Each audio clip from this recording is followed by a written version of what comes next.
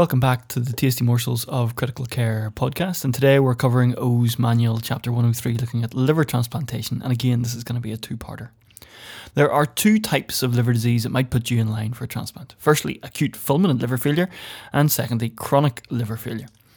I'll confess before studying for my fellowship exams that I had a very poor understanding of the very important distinctions between acute and chronic liver failure, and I can't say I'm any expert on it now, but it is a very important distinction to make. As a result of the huge divergence between acute fulminant liver failure and chronic liver disease, you can see transplant candidates presenting for transplant from the semi-stable outpatient to the anapatic wreck who's sitting on a super urgent waiting list on a ventilator and multi-organ failure.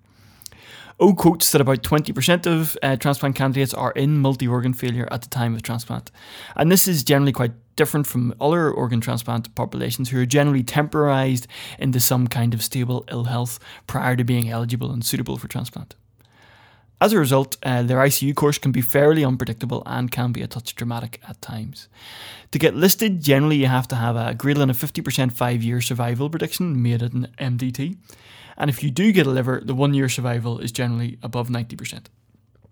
It can be difficult to predict the need for transplant in chronic liver disease, but the MELD score, the Modified End-Stage Liver Disease Score, is probably the best despite being originally designed to predict who would benefit from TIPS. Of note, the MELD score should not be attempted manually given that its equation goes somewhat like followed, with the MELD equaling MELD score plus 1.32 times 137 minus the sodium minus big square brackets 0.033 times MELD times little roundy brackets 137 minus the sodium little round bracket closed, little square bracket closed. Ugh. Definitely look it up in a calculator. There are a variety of operative techniques surrounding the plumbing at transplant, and the vascular supply and the biliary tree need to be plugged in somewhere, and just pray your surgeon is a good artist in the operation note for you to understand it. Split grafts can be common when a single donor liver is used for two recipients, and there's obviously some understandable complexity to the surgical technique when this is done. Don't be surprised if they come back with some Roux-en-Y hepatojejunostomy as a means of attaching the graft biliary tree to the gut.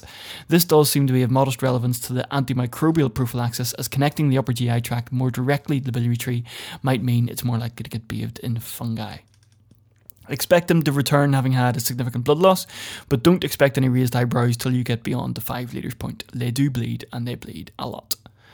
As the graft gets reperfused, lots of evil humours can get washed out and around the recipient, causing what could only be described as physiological embarrassment of a great degree that can continue all the way into their ICU stay. And their post-op course will be determined by multiple factors, particularly the number of failing organs the recipient had prior to the transplant beginning. They may return from theatre extubated, or they may return with all the machines and doodads turned up to 11. Like all transplants, primary graft dysfunction is the initial worry, and our best test for following that the graft is working is to look for a falling INR, which is a good thing. All the numbers should get better over time. Routine imaging of the biliary ducts and vessels is done within 24 hours typically, and vascular thromboses are uncommon, and O's manual states that arterial thromboses are more common than venous ones, though that has not been my own very limited personal experience of looking after transplant patients. Biliary issues early are typically leaks. If you've got a problem with your biliary tree, it's generally because there's some bile leaking somewhere, and either way, problems with the ducts and Dopplers tends to beget a 4-phase CT scan and often a return to theatre. We'll cover a little bit more liver transplant on the next podcast. Thanks again for listening.